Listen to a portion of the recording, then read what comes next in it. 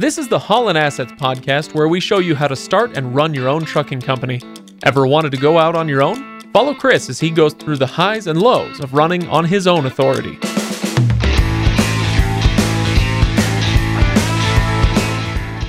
Welcome, everybody. Welcome to the Holland Assets podcast, episode number 104, in which, finally, Chris and I will get to your questions. It's all listener questions all the time on this episode. Chris, how you doing? I'm doing well. How about you? Not too bad. Not too bad myself. I have had a very interesting week of, growing hops, like we mentioned last week, and dealing with Little League parents as the baseball coach. So it's been a very interesting week. I'm sure anybody out there who's coached Little League knows what I'm talking about. That's why your hair's all frizzled. Oh my gosh. It's been a week. How about you? It's kind of normal for me. Okay. Normal crazy. I guess I'm kind of used to the crazy all the time. Always lots of things going on. Seems that way. Yeah. All right. Well, Chris, how do we want to do this episode? I'm struggling because this is so out of the norm for us. This is not the kind of episode we usually do. Is there anything you want to get off your chest as far as stories from the road, or do you want to dive right into these listener questions? First thing I want to point out is that I'm wearing my question answering shirt. For those who can't see it, it says "Wicked Smart" from one of my last trips to Boston. So yeah, I figured it was very appropriate for answering listener questions. Very nice, very nice. I was wearing my Holland Assets T-shirt, which people can go buy at the link in the show notes. But so I was wearing my Holland Assets T-shirt last Friday, and I got 2 comments. One from my wife, who got a chuckle and said, "Hey, nice shirt." And then I was wearing it during a live stream on a YouTube channel that I run. So there were, 150 people were like, "Dude, what's that shirt?" I was like, "Well, not only..." So you've made a plug, huh, for Holland Assets. You're darn awesome. Right, yeah. Look at you go. I'm doing the work, okay? I'm putting the work in, Chris. Yeah. That's cool. All right. So how do we want to tackle this? I think for the most part, let's talk a little bit about one. The first 3 questions that we're going to answer today, we've got 8 questions total. We're going to do 4 on this episode. I think it's 9 now. Is it 9? I got a 9th today. All right, sweet. So we're up to 9. We're going to put 4 of them on this episode. The first 3 are kind of related. And then the last one's about fuel, which is kind of the hot topic of the day. So we'll talk a little bit about fuel. See that, ladies and gentlemen? A professional tease. Yeah, there you go. Yeah, somebody get this man a poll. So I know 4 of the ones, I'm not sure who the last one is, but Barry, Eldwin, Darren, and Kevin, their questions are going to be answered in the next episode. And Tony. Don't worry, Tony. We'll get to you. Tony's the 5th one. Yep. So we'll get those in the next one. T-shirts are on the way. These guys, if you haven't, by the time the episode launches, very shortly, you'll get an email from either me or my assistant getting your shirt sizes and mailing directions. We'll get that all sent off. Next episode, we'll announce who won the $100 gift card. And then I think the episode after that is when we're going to do the stories and kind of experiences of some of our listeners. And then that one will announce who won the $1,000. Oh my gosh. $1,000, Chris. Look at that. All right. So should we get into the questions starting with Doug? Yeah, let's get into the questions. Doug's number 1. Here's Doug. Hi, I'm Doug. And my question is, what is your opinion on using a dispatch service for a one truck owner operator? Short, perfect, simple, to the point. That's a good one. So, yeah, thanks, Doug. Chris, what is your opinion on this? I actually have several opinions, and so this is not a simple one-liner answer. So I'm gonna give a couple different ideas and thoughts behind using a dispatcher for a one truck owner operator. So I would say I would highly recommend it for at least the first year.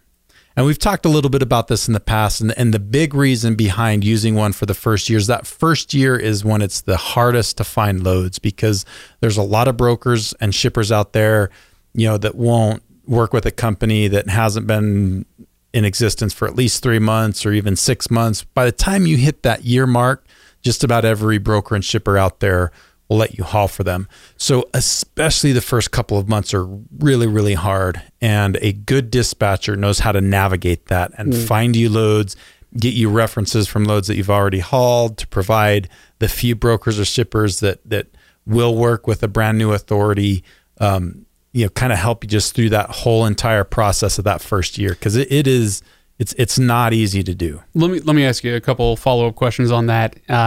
Is it that you are borrowing the reputation of the dispatcher, or just that they know how to navigate the waters for you? Does that make sense? It's both, because a good dispatcher that's got a reputation with brokers and shippers they've worked with oftentimes can kind of they can sweet talk it. They can sweet talk it and get a broker or shipper to, bend their policy or, work around the system. But that's part of it. But more than anything, they know how to navigate, okay. Like by the getting references and doing a few other things and really just knowing which brokers and shippers will allow a newer guy to haul loads for them. Okay. Second question I've got for you is about pricing on this. The way you described it, it sounds like a dispatcher taking on a brand new authority is going to have more work to do to get loads for that driver, right? Absolutely. So can that brand new owner operator expect to pay more to that dispatcher to get that work done?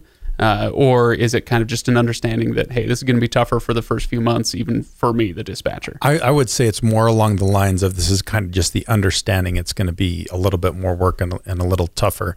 Typically, after you've been with a dispatcher for a while and they feel comfortable with you, they know how you operate and they like how you operate, you're good, you fit well into their system, oftentimes they'll at that point start to give you a little bit of a price break. But that's as much of a function as their ability to work with you as at anything else. If you're kind of a headache client for them, they're probably not going to give you a discount. If they've worked with you for a while and you're good to work with, they like working with you, you're more likely to get a little bit of a break on their pricing. Right.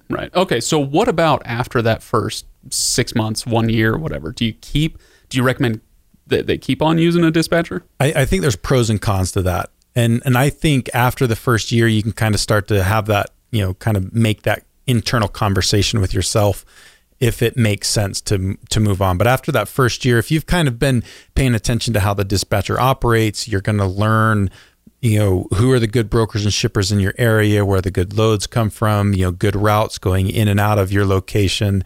And you'll kind of see what's kind of worked for your company in the past. And it becomes easier to replicate that after you've done it for a while and seen it happen. So I think after that year mark, it becomes more realistic to be able to do that. But there's reasons to maybe not. Okay. Well, such as one, say again, let's still focus on that single owner operator. If you're a single owner operator, you're probably driving, 10 to 11 hours a day.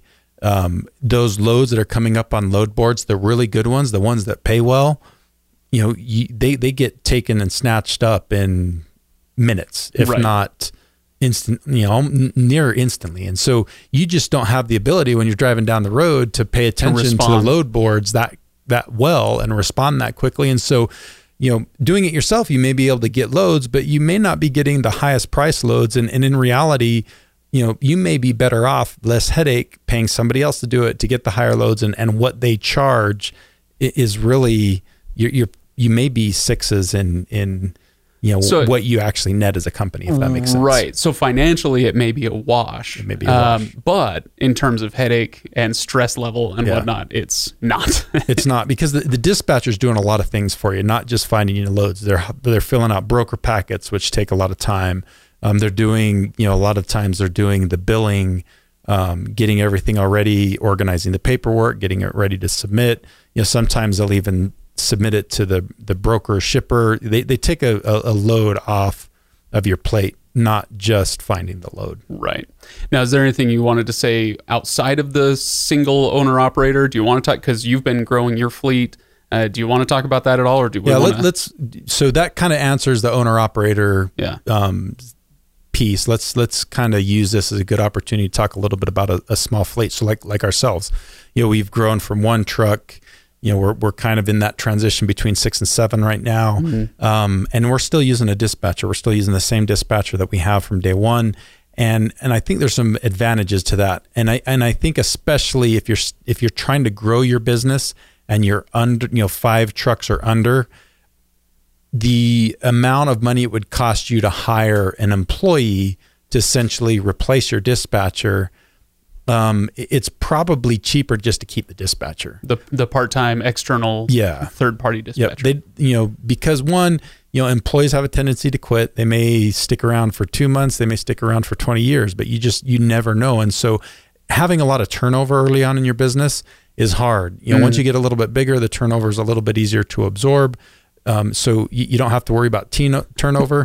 What did I say? No, I'm laughing because I listen to quite a few podcasts that get sponsorships from Indeed. Or no, it's not that one. It's one of the other ones. Is HR issues can kill you, and so I'm just waiting for you to do an ad read for, I can't remember the name of the company, and that's fine. We should see if they want to sponsor this episode. Exactly. They haven't paid us, so I shouldn't remember their name.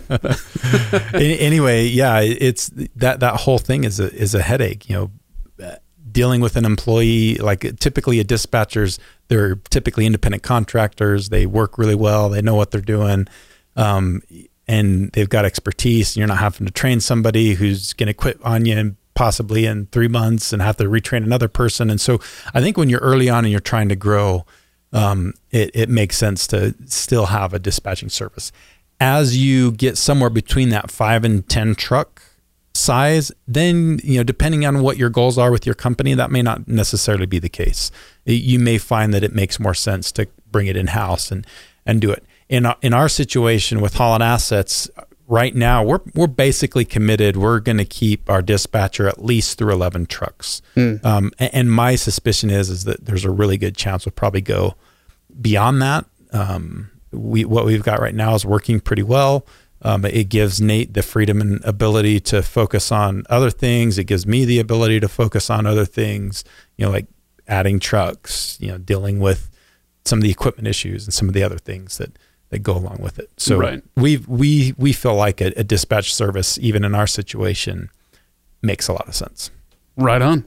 Okay, Chris, should we do another question? Let's go to the next one. All right. The next one comes from Vanita. Vanita, who called from the road. So if she's a little tough to understand, don't worry. I will restate the question. She was literally on the road while we recorded awesome. this. So, cool. Vanita, let's hear from you. My question is, I am an owner-operator, and I am the driver, I'm the dispatcher, I'm the bookkeeper, administrative assistant, I'm all of that. So my question is, did you update your own bookkeeping? Did you keep track of your own bookkeeping? And if so, how often did you do a schedule that you made to be able to juggle that task along with driving, dispatching? I just need some help streamlining that process because I'm taking care of all of that. All right, so that was Vanita asking about whether, because you wear a lot of hats as an owner-operator, whether you're a new one or an old hat, right, so to speak. A lot of hats. What's your opinion on updating your she called it updating your data or managing your books and that sort of thing? Do you do that yourself? Do you farm that out? How do you handle it? That's a great question. And Vanita is a busy woman. You know she is. She's doing it all, which I think is awesome. And she's going to learn a lot doing that. And I think the whole dispatching, we just talked about dispatching with Doug's question.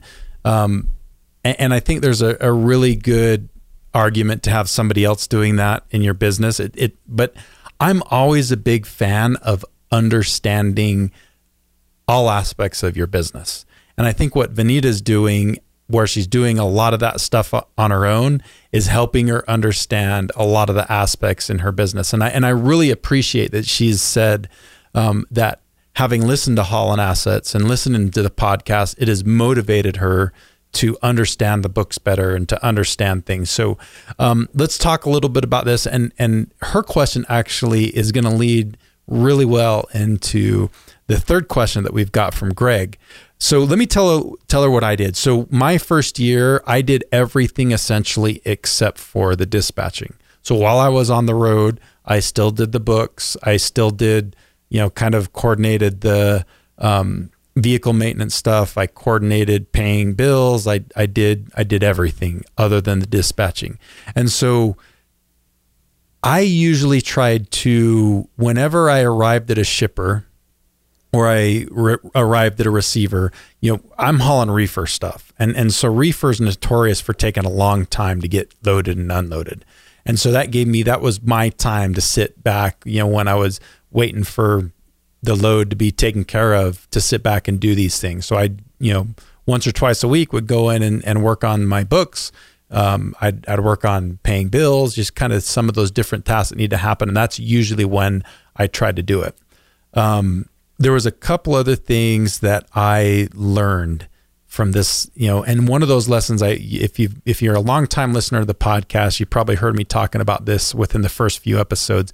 Like within the first few loads that I ever hauled, I learned this lesson really quick. And that was when I stopped driving for the day, I would put my number one priority, as you remember what it was? Sleep. Getting sleep. Yep. Because I remember that and peanut M&Ms. Well, always. We all have our priorities. Yeah, we've got to have the peanut M&Ms. But it was pretty easy to eat those. That didn't take too long.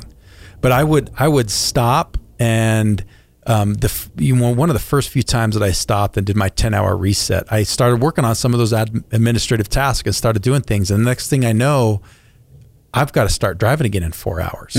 And that's just not enough time to get sleep. So my recommendation for Vanita and everybody else out there is make sure sleep and your safety becomes the priority over doing the administrative tasks. Those you can kind of, find at 30 minutes here, an hour there, when you're at shippers or receivers, or, I would sleep. And then a lot of times I'd wake up and, it'd be 2 hours before I needed to drive again. And I do some of that work then at that point.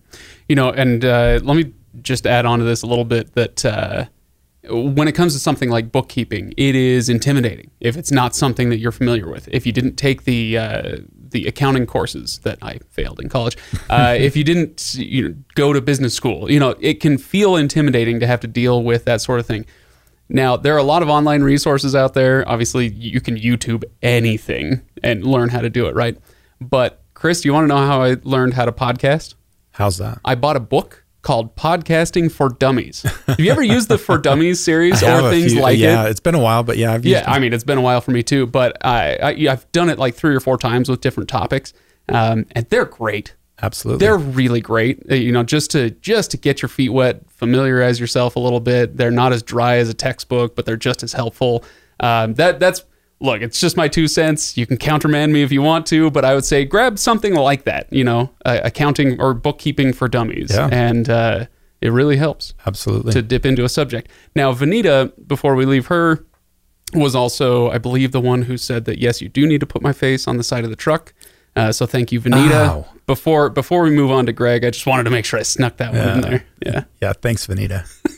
You're just making his head grow bigger and bigger and bigger. You're darn. Well, something's got to hold all this hair. Okay. All right. So next up is Greg. All right. So let's pull up Greg here and see what he has to say. Yeah. My question is what the kind of a breakdown of the different administrative tasks, not driving, but all the other stuff like dispatch, accounts receivable, fleet management, whatever the different tasks are that need to be done by an owner, administrator, manager of the business, and then what the time estimates would be for those, maybe on a weekly, monthly basis, and to kind of figure out whether to do things in-house or through vendors, and what that mix might look like, juggling the different options.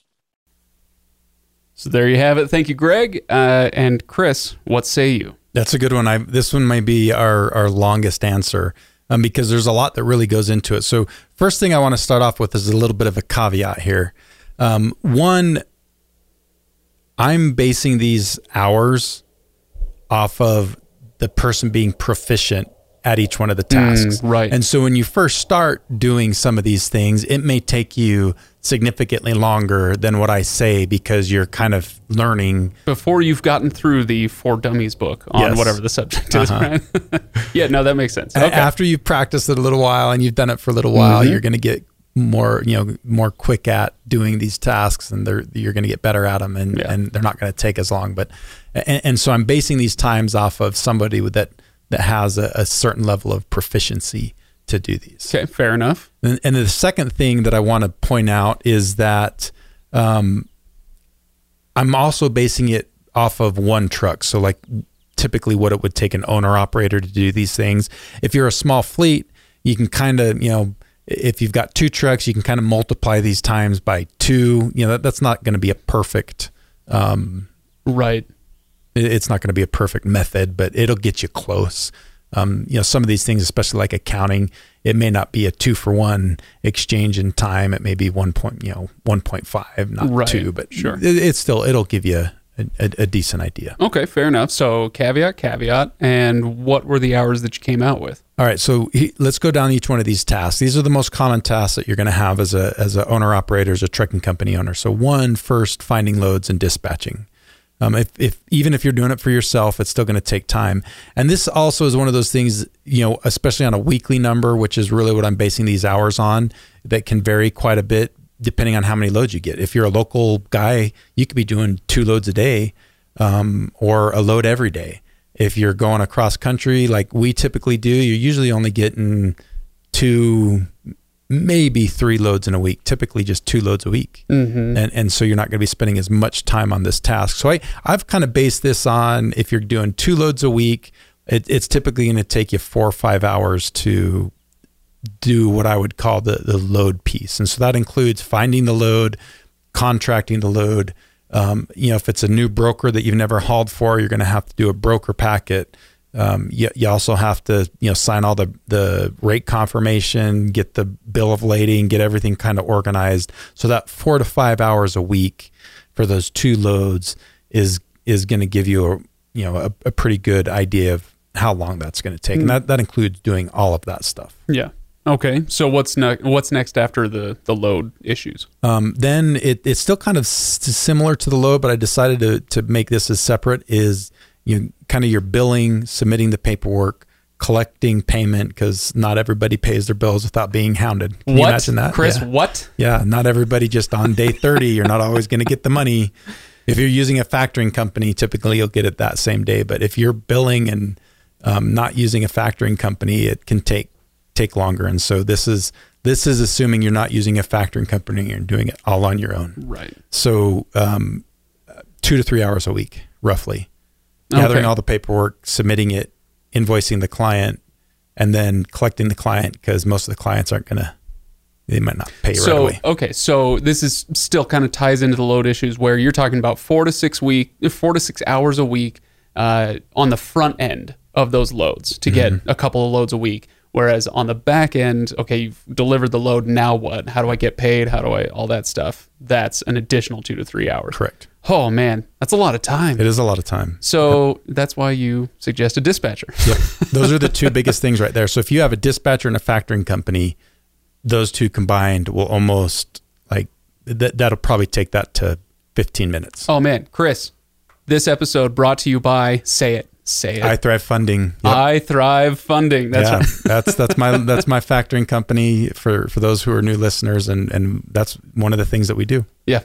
Awesome. Absolutely. Okay, fine. We won't beat that advertisement to death. But okay, next, after the load stuff and the collections, then I would say managing equipment, and so that I would include like getting a service done on trucks, your preventive maintenance services done, when there are repairs that need to be made, kind of managing all that kind of stuff. So I would say that's typically on average 1 to 2 hours a week. Okay, so that's on average. But if the financials episodes are any indication from, over the few years we've been doing this, that's going to come in waves, right? You might have a week where you're not doing any of that stuff, and then a week where you have to spend 10 hours just to get the truck back on the road. Yep. Yeah. Okay. And obviously the age of your equipment's going to dictate that. The older your vehicles are, the older your trucks are, your trailers, all your equipment, the more often you're going to be spending, the more time you're going to be spending dealing with that. Yep.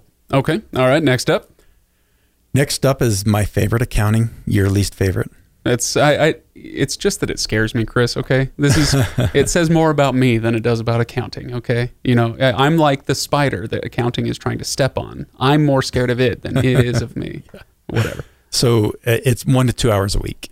And I would say for most people, once you become proficient, you're probably going to be closer to that 1 hour a week. Okay. All right. And then you've got paying bills up next. Yep. Paying bills about an hour a week. Okay. And that's literally just getting on doing the e-payments or, like on the website that you got to go to. That's usually how I do it. It's just, either going onto a website, or I use the essentially your bank's bill pay system. That way the bank pays for the cost of the envelope check. And I don't. There you go. And it's easy and convenient. So that's usually how I pay most of my bills. Now, next up is a big one. We talk about this a lot. Or I guess we don't talk about it constantly, but compliance. Yes. Compliance is a beast. It is sometimes. A beast. And so, I've kind of categorized a handful of things into this compliance realm. I would say anything that has to do with keeping your trucks legal and operating legal. And so whether that's dealing with hours of service things. So if you are an owner operator, you know whether you're following the hours of service rules, and you don't necessarily need to audit your own logs because you're the one creating the logs. So you're not spending much, if any, time doing that. But you will be doing things like filing your IFTA return, which you have to do to stay legal. You're going to be doing things like keeping your truck registered, getting additional permits that you need to do, all that kind of stuff, making sure your safety inspection's done, your drug testing's done, all the other compliance things that you have to do. And so I would say all of that together boiled down is about 2 hours a week. Okay. Now, and this one kind of overlaps with equipment maintenance, right? To keep your truck legal. Yep. Changing lights on that Christmas tree, right? Yep. That we talk about all the time, or whatever little thing you got to do. Yeah, and that one's, I probably should have maybe put a little bit of a range in that, because you can probably get it down to closer to an hour a week, but 1 to 2 hours a week. Okay, all right, fair enough. And then you've got a miscellaneous category that I assume has a lot of miscellaneous stuff in it. And this is kind of there's a lot of things that kind of come up that sometimes you just have to deal with, and so that's roughly 2 hours a week of just whatever fire starts this week that you've got to put out. Yeah. Okay. And a couple hours a week you said on that?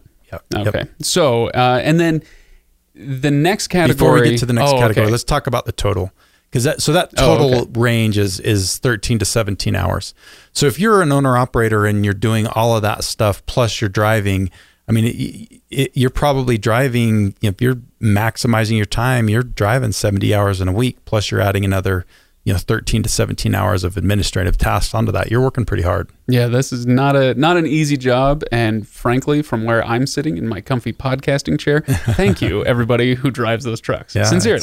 I honestly, I'm probably biased because I'm in the industry, but I think truck driving, if you look at the general populace, it's one of the more thankless jobs out there. People don't realize how tough it is. Yeah. It's not as easy as you would think. It's not just you're not just sitting in a truck all day long and drive, and there's a lot more that goes into it. Especially once you take the plunge into an owner-operator situation, right? Absolutely. So, all right.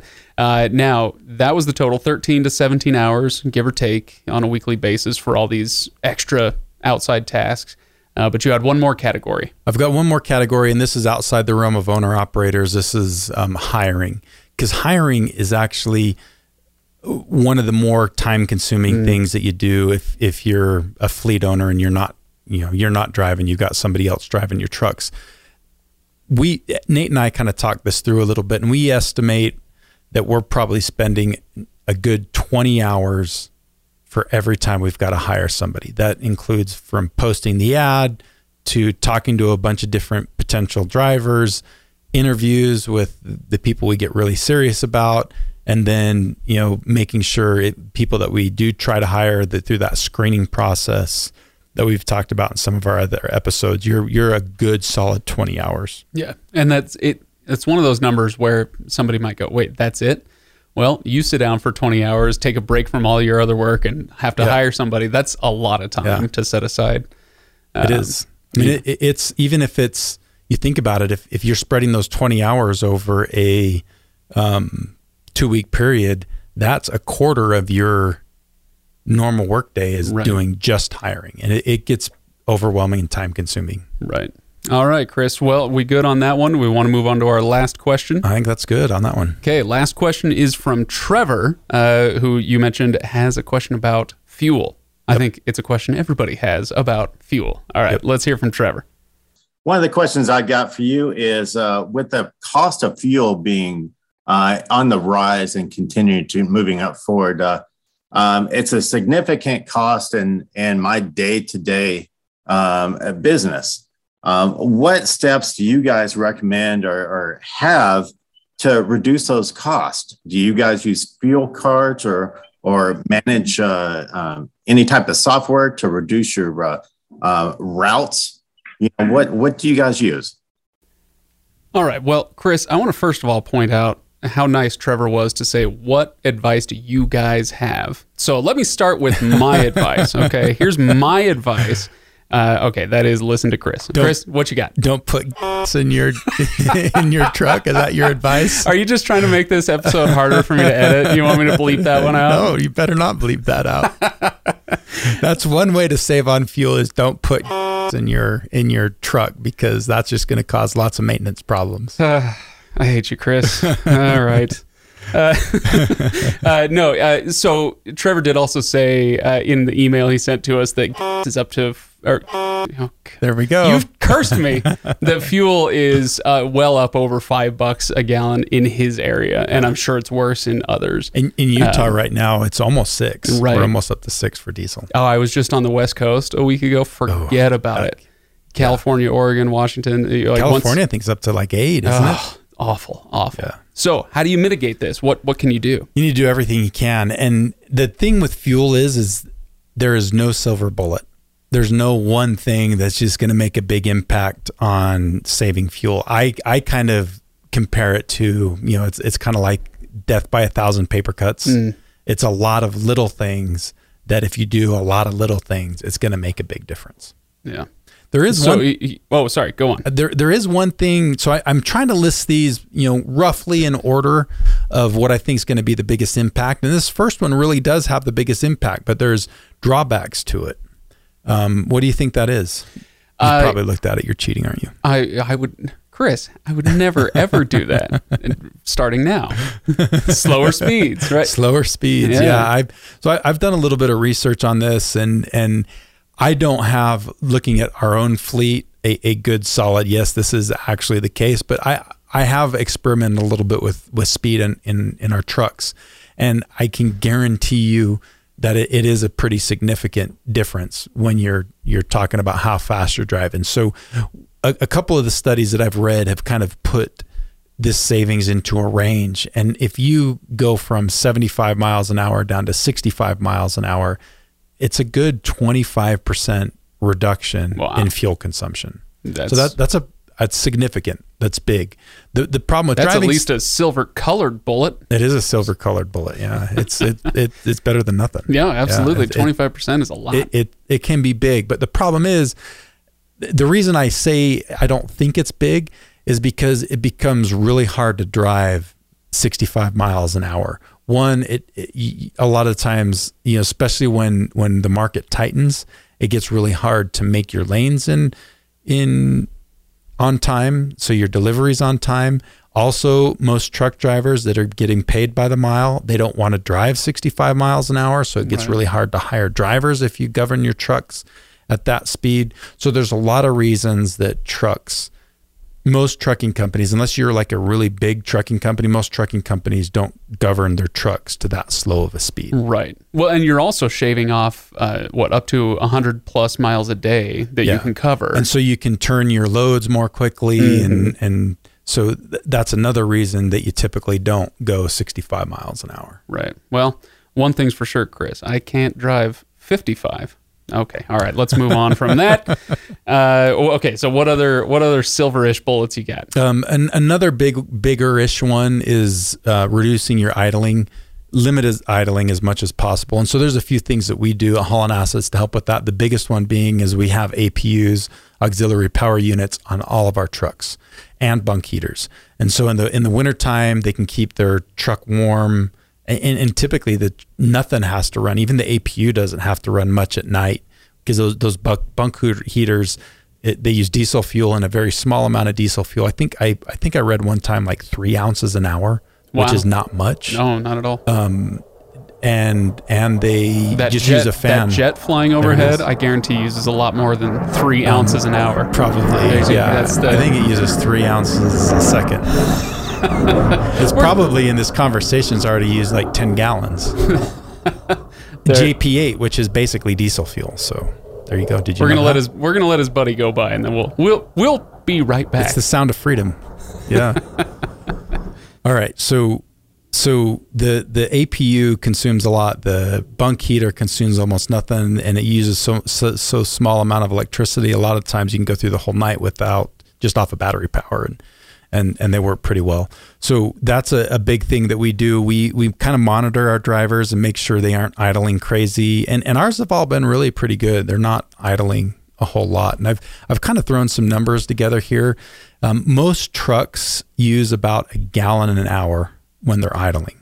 So if you idle for an hour, that's, in today's fuel prices, that's easily $5 an hour. If you idle during your 10-hour reset or your 10-hour break, that's $50. And it shocked me when I was driving, how often I would pull into either a shipper receiver or into a travel plaza, and there'd be dozens of trucks just sitting there idling. How much fuel that was taking. It's a ton. It's a lot of money. It's a lot. I mean, on top of what you were already saying, this kind of stuff can add up, right? Absolutely. It adds up a lot. And you think about it, if you're spending $50 a day idling your truck, 10 days on the road, $500, you're probably 20 plus days a month on the road. That's easily $1,000 a month that you're spending on fuel idling your truck that could be reduced significantly by using an APU or just not idling. How much does an APU run? An APU installed about $12,000, and then I think they use like a quarter of a gallon of fuel an hour. So, a 50 to 75% reduction. It's a lot of money, though. Could somebody buying a truck get that rolled into their loan, or is that going to be separate? Like most of ours I think actually all of ours, we've been able to get it as part of the loan. Perfect. So the dealership actually sends the truck to the Thermo King where we get all our APUs, and they install it, and it's just included on kind of the final invoice of the truck. Right on. Now, there's also just buying cheap, right? Chris, you're on. You're going to have to be bleeping out a lot today. For like 90 episodes, I've been so good, and then you say it once in this episode, and you're killing me. Buy cheap fuel, right, Chris? Yep, buy the least expensive fuel that you can. And if you're fueling at the major chains, you're probably not purchasing you're doing it wrong. The least expensive fuel out there. And the other thing you kind of have to keep in mind, so you see retail prices of fuel posted as you're driving down the highway, right? Most trucking companies are not paying what that posted amount is. And you'd actually be shocked how big of a difference there is between what's posted and what larger fleets are actually paying. It's a pretty big price decrease. And the problem is that you usually can't negotiate your own fuel prices until you've got at least 15 trucks. And even at 15 trucks, the amount of price break that you're going to get isn't going to be anywhere close to what 100 or 1,000 truck fleet is going to get. But at least at 15, you can start to get something. And so one of the things that we've done, we have a fuel card. It's called FuelStream, where we have gone out and we have negotiated rates.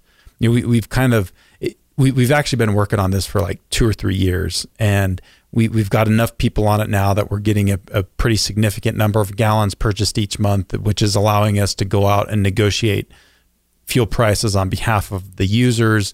And, we're basically treating ourselves like a larger trucking company, I guess you would say. And it's making a big difference. And so our clients are able to use this fuel card, and they're able to get closer to what a large trucking fleet would get in fuel prices. And so that's helping quite a bit.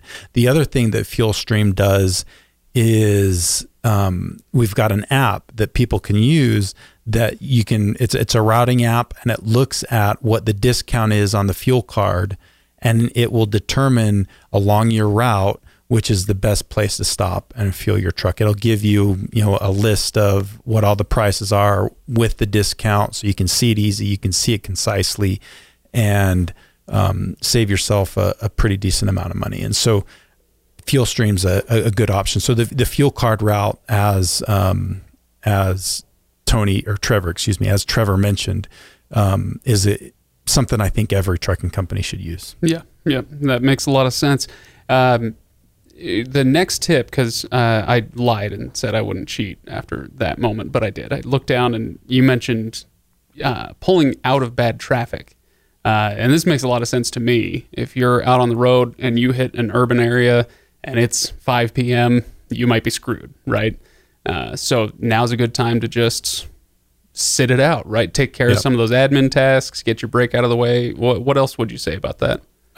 I think that's a good thing to do. And I actually did that quite a few times when I was driving. Like if you're driving and you come into a big traffic accident or backup or something, don't just sit there and idle the truck and pull forward. If you there's any way that you possibly can, pull off to the side of the road or go on to, take an exit, go to a rest stop, go somewhere and stop and just wait it out. And you can use your split sleeper berth time. You can use your 30-minute break. And another thing that you can also do is you can use the adverse driving conditions a lot of the times. And you can, unexpected traffic is a valid reason to use the adverse driving conditions exemption. Yeah.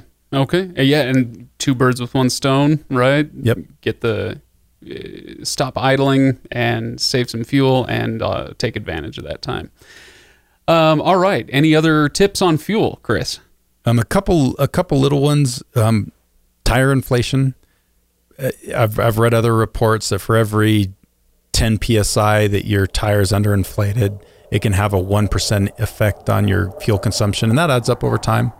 And it's really completely avoidable and easy. It doesn't really cost you money to, spend. In most situations, a 5 minutes once a week to make sure your tires are all where they're supposed to be. And then the last one that I want to talk about is just aerodynamics. There's 2 things on aerodynamics that are pretty simple. The first one doesn't have that big of an impact, but it's really easy to do, and that's sliding your 5th wheel. You want to have your 5th wheel all the way forward so the gap between your trailer and your tractor is as small as it possibly can be. The smaller that gap is, the more aerodynamic your truck is. Huh. And so you creating less space for the air to flow through. Yeah. Okay, interesting. Cause drag, and so that helps. The second thing that is more impactful, and this is why you see these on almost every trailer, but the trailer skirts that are beneath the trailer, they kind of the same thing. They keep the air flowing down the side of the trailer instead of going underneath the trailer and creating more drag.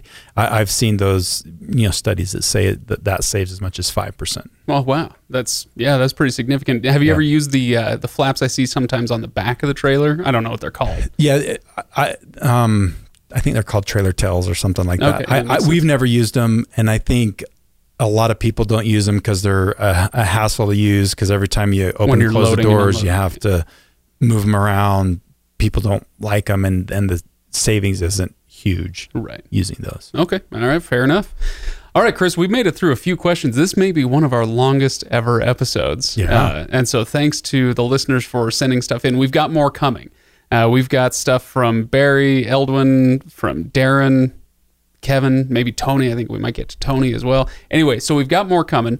And I don't know when it'll air, 2 weeks from now, maybe, after another financials I'm guessing it's episode. probably going to be more like 4 weeks from now. Okay. Or maybe even 6, because we still need to do the listener stories. And so I'll probably try to do that one before we throw this one in. So it may be a little while, but we're going to get to them. No, absolutely. But thanks to everybody who submitted questions for today's episode. And for the rest of you, please, you can do the same thing, even if it's not in the same style. But you can go to hollandassetsllc.com, submit questions there. We can still grab them and use them on future episodes also. And give us a rating on iTunes. Go to find us on Facebook. And for heaven's sake, buy yourself a very stylish t-shirt using the link in the episode description.